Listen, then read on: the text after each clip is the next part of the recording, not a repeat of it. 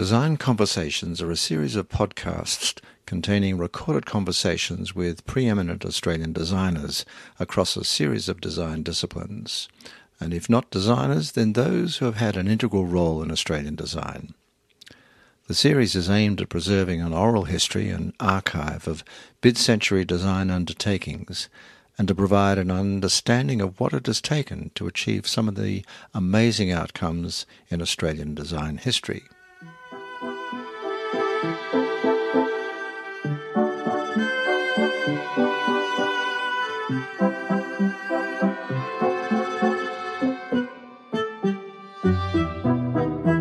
Mary Featherston, together with her husband Grant, have been seminal figures in Australian design, delivering high-profile projects over decades in mid-century Australia. Mary is celebrated and hardworking in the field of children's learning environments, working with schools, childcare centres and museums, and continues as a consultant and an advocate in this space. Mary, welcome to Design Conversations. Thank you, Jeff. Mary, you and I have known each other for a very long time, and I won't say how long, but quite a few years. And I'd like to start the conversation if you could take us back to your early childhood Mary Curry years in the UK. Well, I was born in near London. Right. During the Second World War. Mm-hmm. And apparently I was born during a bombing raid. Good heavens. And my father was off on fireguard duty and my mother was all on her own. The doctor couldn't get through because of the bombing. And so it wasn't a very good start in life. And my parents didn't have any more children, so I remained as an only child. So we lived in England until I was about 9.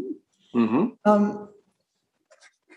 We left England because, well, for many reasons, partly the very cold weather, which my father didn't like, but also rationing. The rationing that had been introduced during the war continued after the war for quite a few years.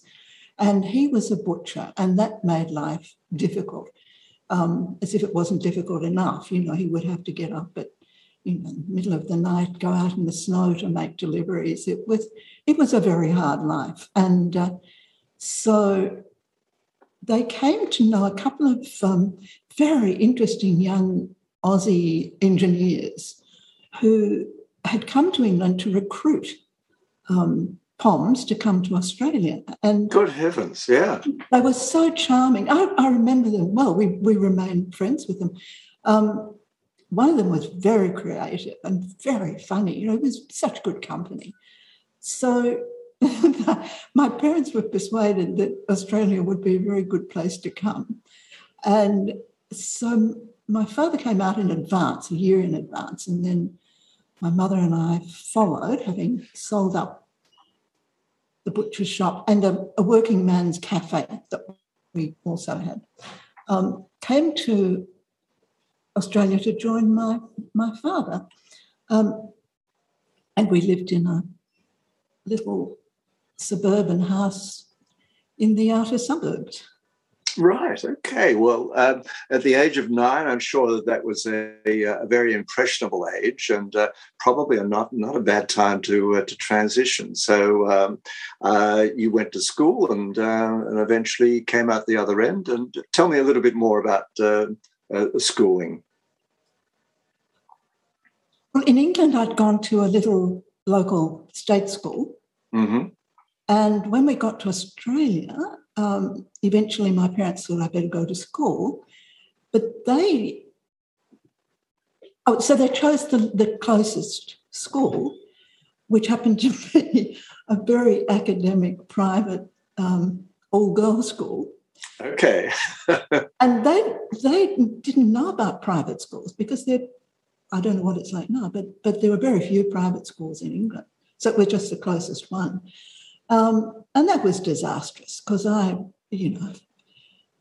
was not an academic and there was nobody in the school who was interested in art and architecture. Perhaps one art teacher who gave me a bit of support. But so that was not an auspicious start, and I got away from it as soon as I could, which meant that I went from an all-girls school to RMIT to do the pre-architecture course.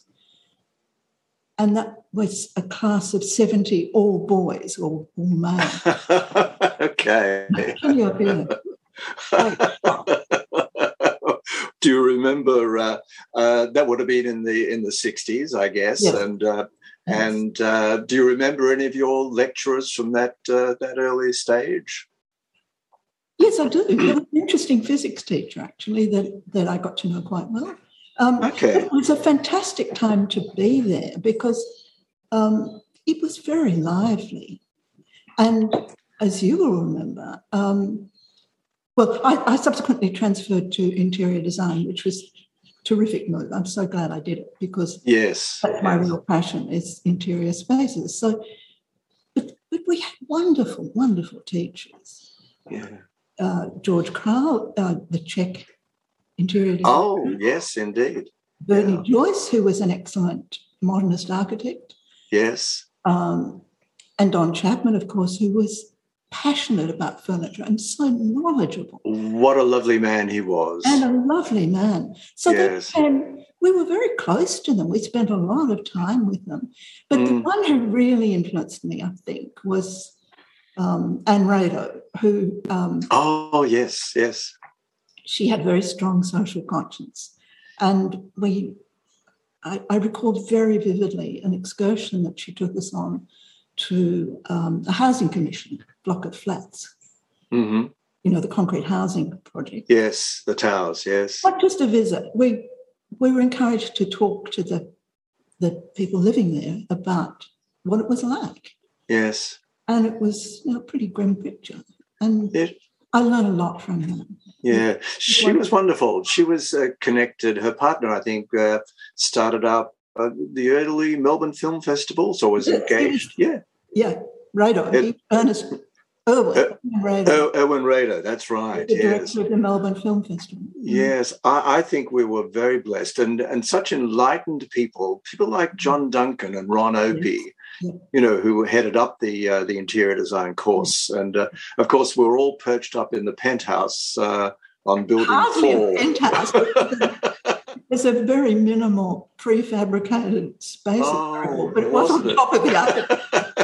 The only reason was location rather than location. But it was cold in the winter, hot in the summer. So in those days, you will remember, we were using...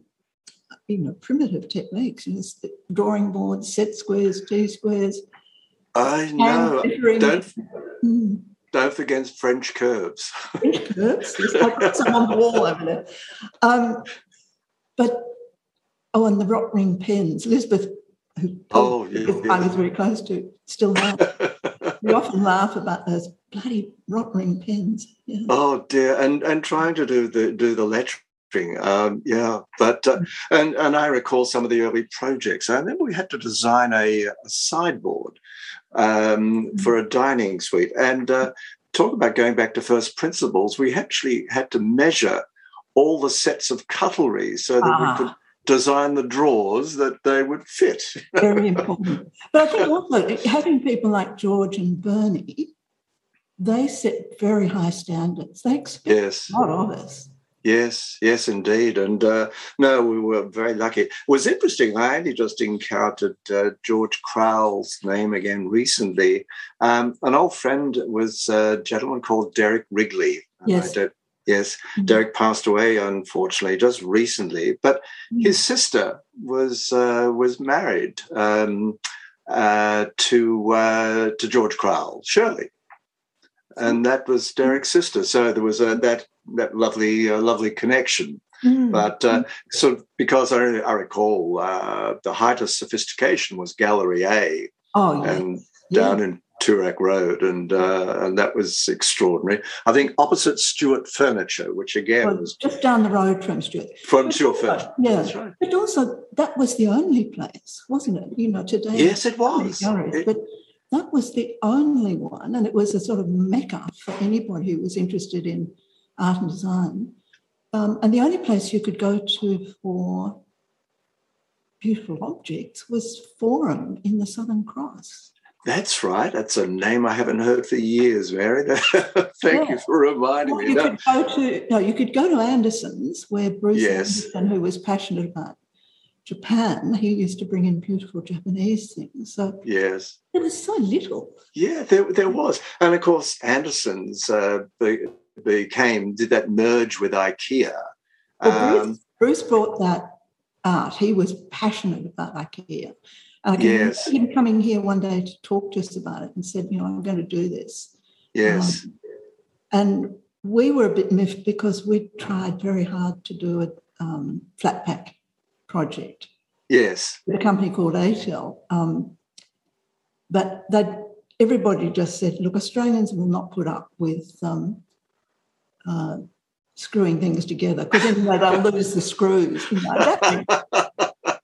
But of course, that was a bit of a poison chalice, because eventually IKEA took over Anderson's, and and that was such a shame. But I mean, extraordinary that they came into the country here at such an early stage, and what a brilliant concept, and what lovely outcome.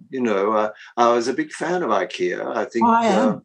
Yeah, I think the principle, and if you look at the history, the development of Swedish society from the early 1900s,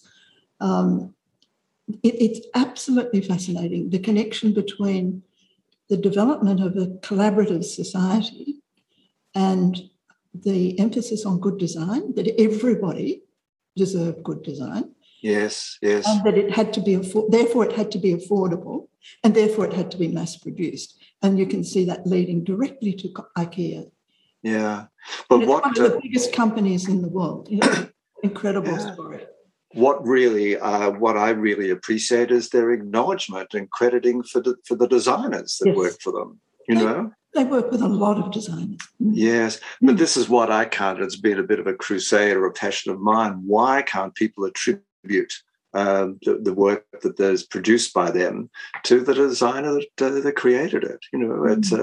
It would seem to add value rather than being an anonymous piece. But anyhow, that's another another question. So no. They were wonderful years at RMIT. They really were. And, of course, we had a few guest lecturers from time to time, not the least being one Grant Featherston. Well, Don Chapman, God bless him, took us on a number of excursions, you'll probably remember. Yes. Meet real designers in their workplaces. Yes. And so one of those excursions was to Aristotle Industries, the very large manufacturer of metal frame furniture, and Grant had been at that point a consultant with them for 12 years or so. So he spoke to us, and the way he spoke about design really captivated me. It was such a responsible attitude, and yet also very exciting about the possibilities. And he also took us through the factory, which was a very big thriving factory at that point. And it was so interesting. And so I subsequently, having had 3 years of interior design, I was getting a bit to the point where I wanted to get out and about. And so I badgered Grant until he gave me a position at Aristotle, working with him. Well, good for you. That was a great move, obviously. And very consequential too. Very consequential. Dear, no, but I do remember those excursions. I think Danish Deluxe was another one down in Huntingdale too. And Max Robinson was another one. Yes, yeah. But I think this was part of, I suppose, Melbourne Tech approach as compared to, say, university theoretical developments. You got that hands-on experience. It was very hands-on. And developing strong relationships with our teachers. Yes. Well, we certainly did that. So that was, there must have been a wonderful learning time. And of course, Grant was extraordinary. He was such a Renaissance man in terms of anything that needed doing at Aristoc at those days, whether it was from the Christmas cards to the packaging to the Japanese landscaped garden to the advertising programs, apart from designing amazing furniture. That was what you did as a designer in those days. Yes. Yeah. Yes, you did, because there wasn't that much work around and there's very little acknowledgement of the role of design and designers. I mean, Grant was instrumental in setting up the professional organisation, which became now the Design Institute of Australia, but he was very active in that in the beginning.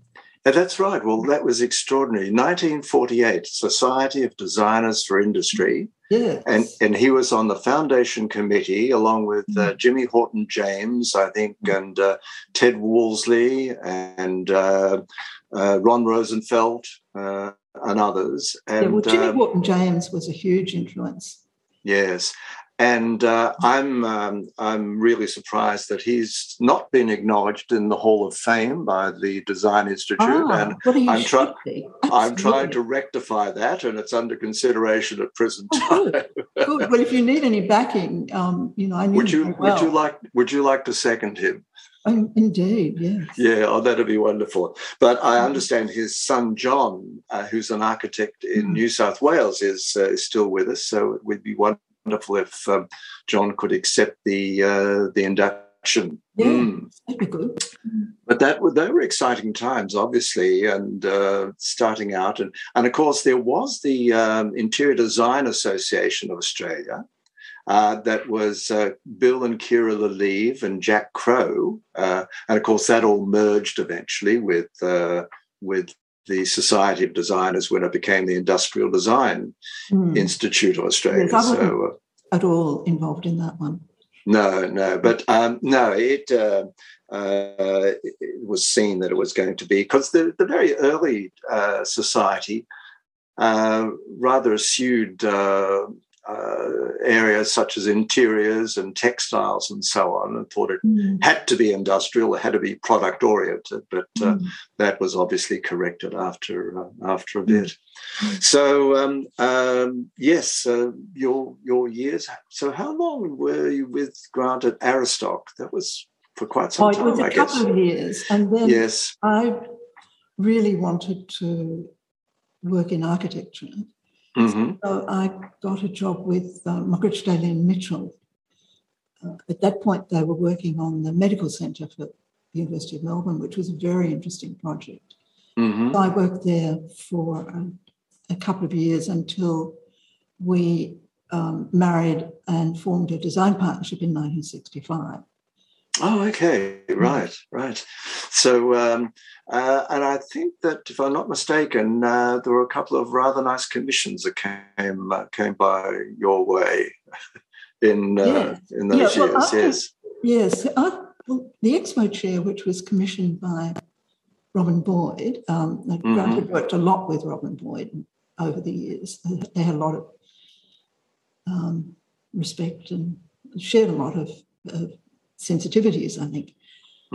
So Robin commissioned that project. So we worked closely with him for a year or so on that. It was a very frenetic project. The chairs had to get to Canada before the port. That's some really interesting technology back in the day. It was very interesting, because Danish Deluxe, that's another whole story.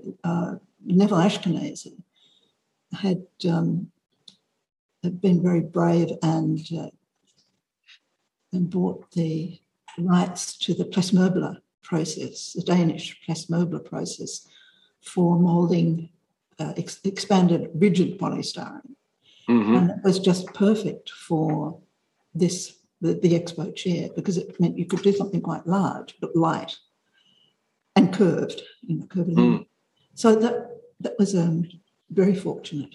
Well, that was an amazing. That Montreal Expo was quite something, and I think Robin did the interiors for that, and yourself and Grant did the chairs. That was such a hit, and featured Harold Holt as a seated person. Mm. Well, it was really Robin's amazing concept that because you get so tired in those huge international fairs, he wanted to create a sort of very large, comfortable salon so that you entered onto a white plush carpet and you sat in a very comfortable armchair, and then the information about Australia was fed through the headphones. So it was just a brilliant idea. It was a great idea, so innovative and wonderful. And, of course, that was very celebrated. It moved on then, and, of course, you got one of your most significant commissions, I guess, with the National Gallery. Yes, well, that followed very soon after. So we didn't get to Montreal, unfortunately, because Robin then was instrumental in Grant being commissioned to do the NGV fit-out. So the gallery was moving from the old building at the other end of Swanson Street, which is now the library.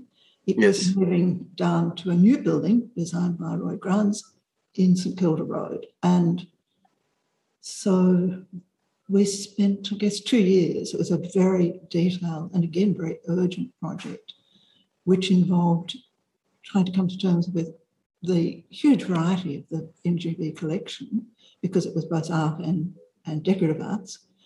So I worked a lot on that. So that was cabinetry and showcasing, vitrines, all that? Everything, even the study storage area, the backroom study storage, conservation areas. Yes. Yes, it was most interesting, and we worked with some lovely people on that, the curators. But this was a two-person team, I guess. Yes. Gosh, that's extraordinary. When I look at the drawings now, I think, how did we do it? At that point, we were just living in a little flat in a Roy Grants designed flat, as it happens. We had two little flats side by side, one to live in and one to work in. And we did all of that work in that funny little house, or flat. So yes. But no, it was great fun, and it was very interesting, getting to know the materials. Yes. No, that's extraordinary, and what an amazing outcome to this but it's this all day. gone, Jeff. There's nothing left because the Italians came in sometime later and just absolutely everything away. So dear, that was Eric Westbrook, I think, was the director at that time, wasn't he? Yes. Yeah. He and Grants sort of masterminded that. Yeah. What's interesting about Eric is, and I only found this recently, I was sent a photograph of Eric in Canberra at the ANU. And he, I think, and Ross Honan, who was the Vice-Chancellor there, and our old friend Derek Wrigley and Fred Ward were photographed together. And they were, I suppose, the people who initiated the establishment of the Industrial Design Council of Australia. And Colin Barry was appointed as its first director. But Eric was on part of that early discussion panel. He was also instrumental in setting up regional galleries in Victoria. Right, okay, so Bendigo, Ballarat, etc., I guess. He really pushed that along with government. No, so remarkable legacy that he's left, but obviously very design-oriented and enlightened, and it was wonderful that you guys got that commission. A shame that that not too much remains, though, Mary. There are a few down in the back room. Yes. Okay. So tell me, after that must have been a bit of a denouement, I guess, and a pause to such large commissions. How did you venture forth from that as a small practice? Well, it was enormously challenging. Yes. It was one of the worst periods of my life, I would have to say. Oh, dear. Yes. Well, apart from the fact that we decided that we needed something other than these two little flats to live and work in, and we just couldn't find anything to rent that would do the job. So we commissioned Robin Boyd to do a house and workplace for us. Right, yes. I'm still here, in fact, 50 years later. You don't like removalists. Oh, I just love this house. Of course, it's such a brilliant house. And, wonderful. yes. So we were busy thinking about that. Well, we had to find land and all of that. But association with Aristoc had come to an end, and we had to find clients, and it was very difficult, very difficult. Because we were absolutely committed to quantity production. Yes. So we eventually found, we worked with a series of manufacturers, and I think all the work we did, pretty much all of it, involved plastic moulding of one kind or another. Yes. And so there were some interesting projects, but you couldn't get the market size to justify what we were trying to do. So, but eventually, when it would have been mid-70s, I suppose, we found that a little company in Dandenong were moulding cold cure polyurethane foam. Mm-hmm. So we worked with them for a few years, and that was terrific. Yes, because I guess Grant's early work on the contour chairs and similar furniture, which involved bending plywood into very elegant shapes, was so labour intensive, and it would have been a real challenge to produce a sufficient quantity to supply a steady market. Yes. Well, I didn't know Grant at the time, but when I look back at that work, I think that was Grant as a very young man experimenting. Yes. And he didn't have the resources, the equipment that the Eames had in America. So he was really improvising in order to create those contour shapes. But I think in doing all of that, because he produced a variety of them, as you know, I think that gave him a language to work with, a language of curvilinear form. But they were expensive at the time, and they're still incredibly expensive, and they're not, I always say, look, it wasn't what Grant and I were on about. And yet that's the thing that he's associated with, because they are such recognisable shapes. Yes, and of course there's, I guess, a huge, a continuing market on resale and reproduction. But it's very small. It's not. It's art craft stuff. It's not mass. Yes. I guess so. But no, it was. It would have been very much a challenge, and you became involved, I guess, in early childhood learning environments at one point. Mary, tell me a little bit about that. Well, that's been my life's work, really. Yes. When our first son was born in 1970, I think it'd be true to say that Grant and I knew nothing about children. And so... They were small, yes. And so we both enjoyed very much learning about child development. It fascinated both of us. But at the same time, and this was a really interesting time to be around as a young woman and a young parent, that it was the time of the liberation movements. So I hooked up with a group, with Winston McCackey, in fact, who'd just come back from New York as a young mother of two children struggling in New York. They had set up their own children's services. And so she was keen to do that here. So a group of us, very interesting group, got together and started an organisation which eventually became Community Childcare. And so the fascinating thing about that for me was that, this enabled then women to continue to work after they had children. And it's really hard to believe, you might remember, but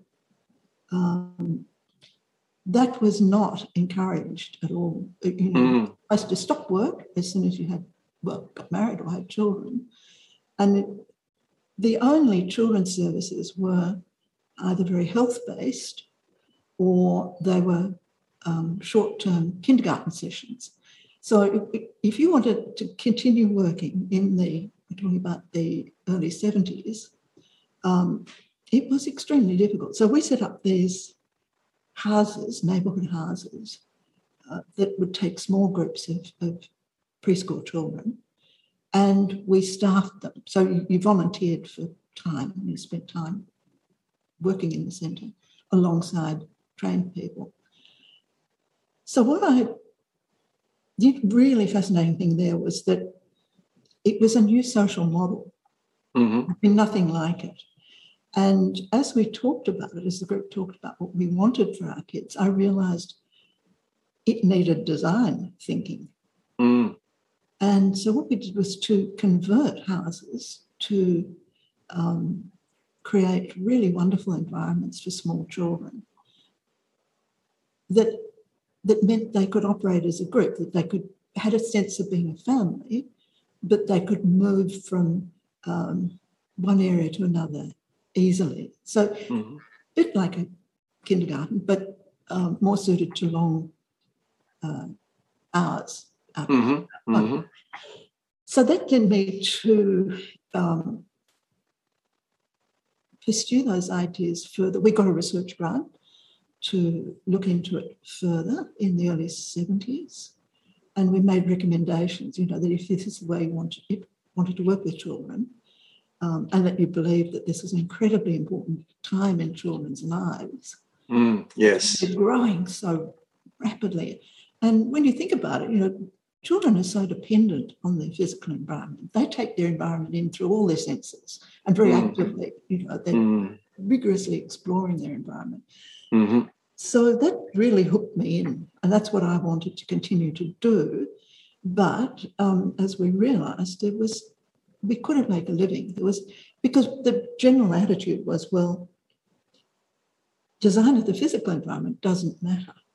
As long as you've got good teachers, the environment doesn't matter. And so I battled that for many years after that. But I kept working as just doing things in a voluntary role because we had to keep the other, furniture, income stuff going. Yes. So I worked with a variety of schools and hospitals and all sorts of things. And it also led to the setting up of another organisation that looked at community schooling. And that was being supported at that time. That was part of the whole sort of establish new social structure to meet new family needs and new understandings about how people develop. Yes. No, wonderful work, Mary, and it would have been such a battle in the 70s because it wasn't a particularly encouraging environment. And so well done on that. You did some work with Museum Victoria, I recall. Yes, so that was another thing. Visiting the museum as a young parent, I realised that the museum was totally unfriendly to children. There was nothing for children at all. In fact, the galleries were guarded by uniformed guards. You had to be very quiet, you couldn't touch anything. That's right. Hard to believe now. And the gallery was the same, and I used to have lots of arguments with Patrick McGuckie about that. But it seemed to me that what was needed was a space for children, really designed for children, within the museum, and it took years of agitation to get it through. But eventually, the museum dedicated a large gallery that operated as it was Australia's first children's museum, and it opened in 1985 with a thematic exhibition called Everybody. Yeah. So I learned a lot from that because I worked closely with children to develop the content. And that was one of the best things I've ever done because I then realised how insightful and imaginative and witty and empathetic children are. And yes. Yeah, it's wonderful.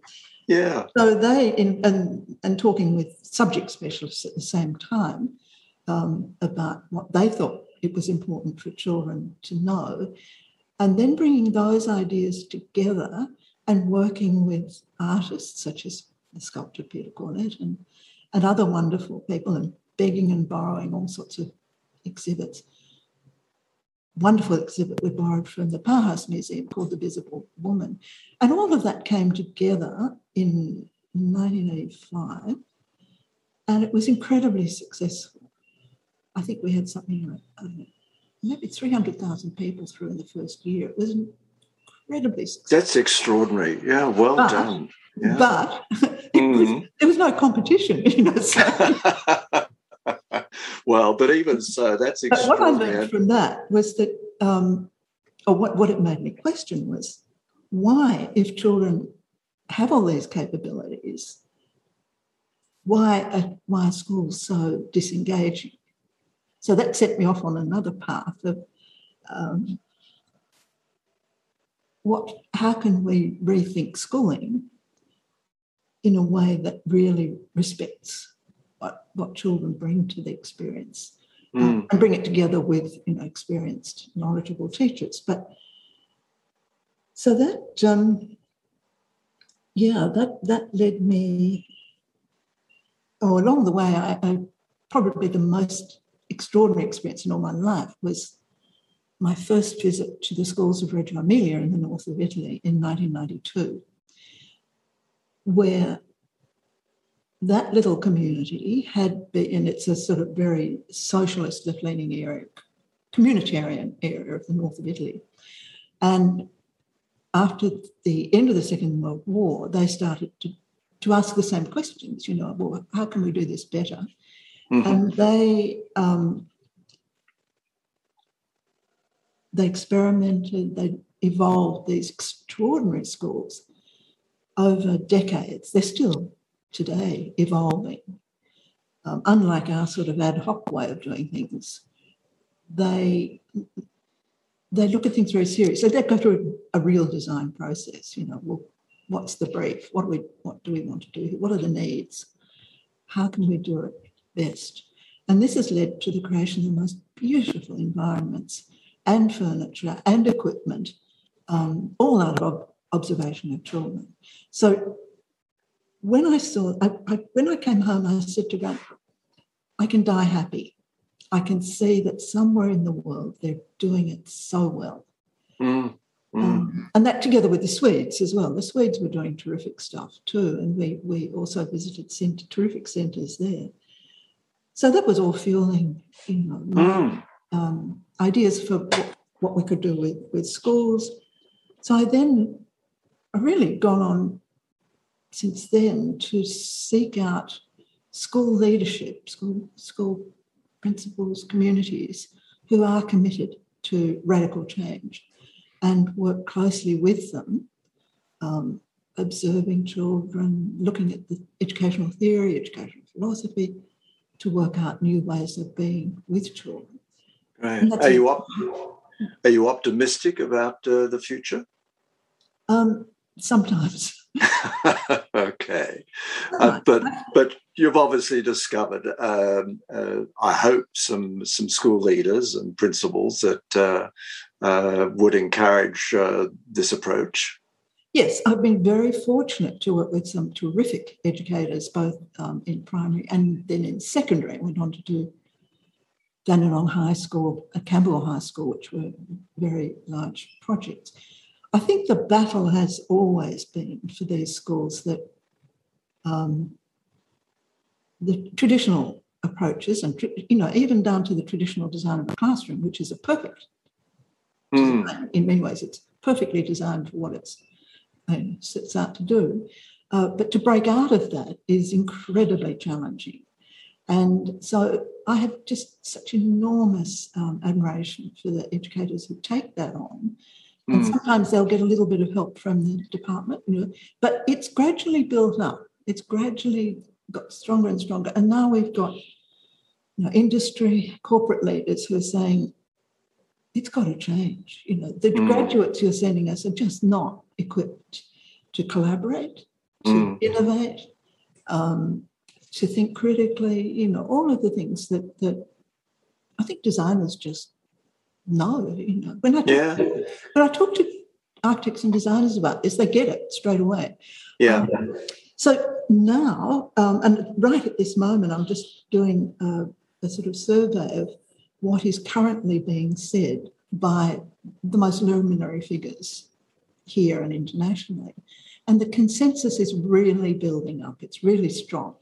So I've got a project with Melbourne University that's looking at firming up these ideas so that you can actually then, what's the word?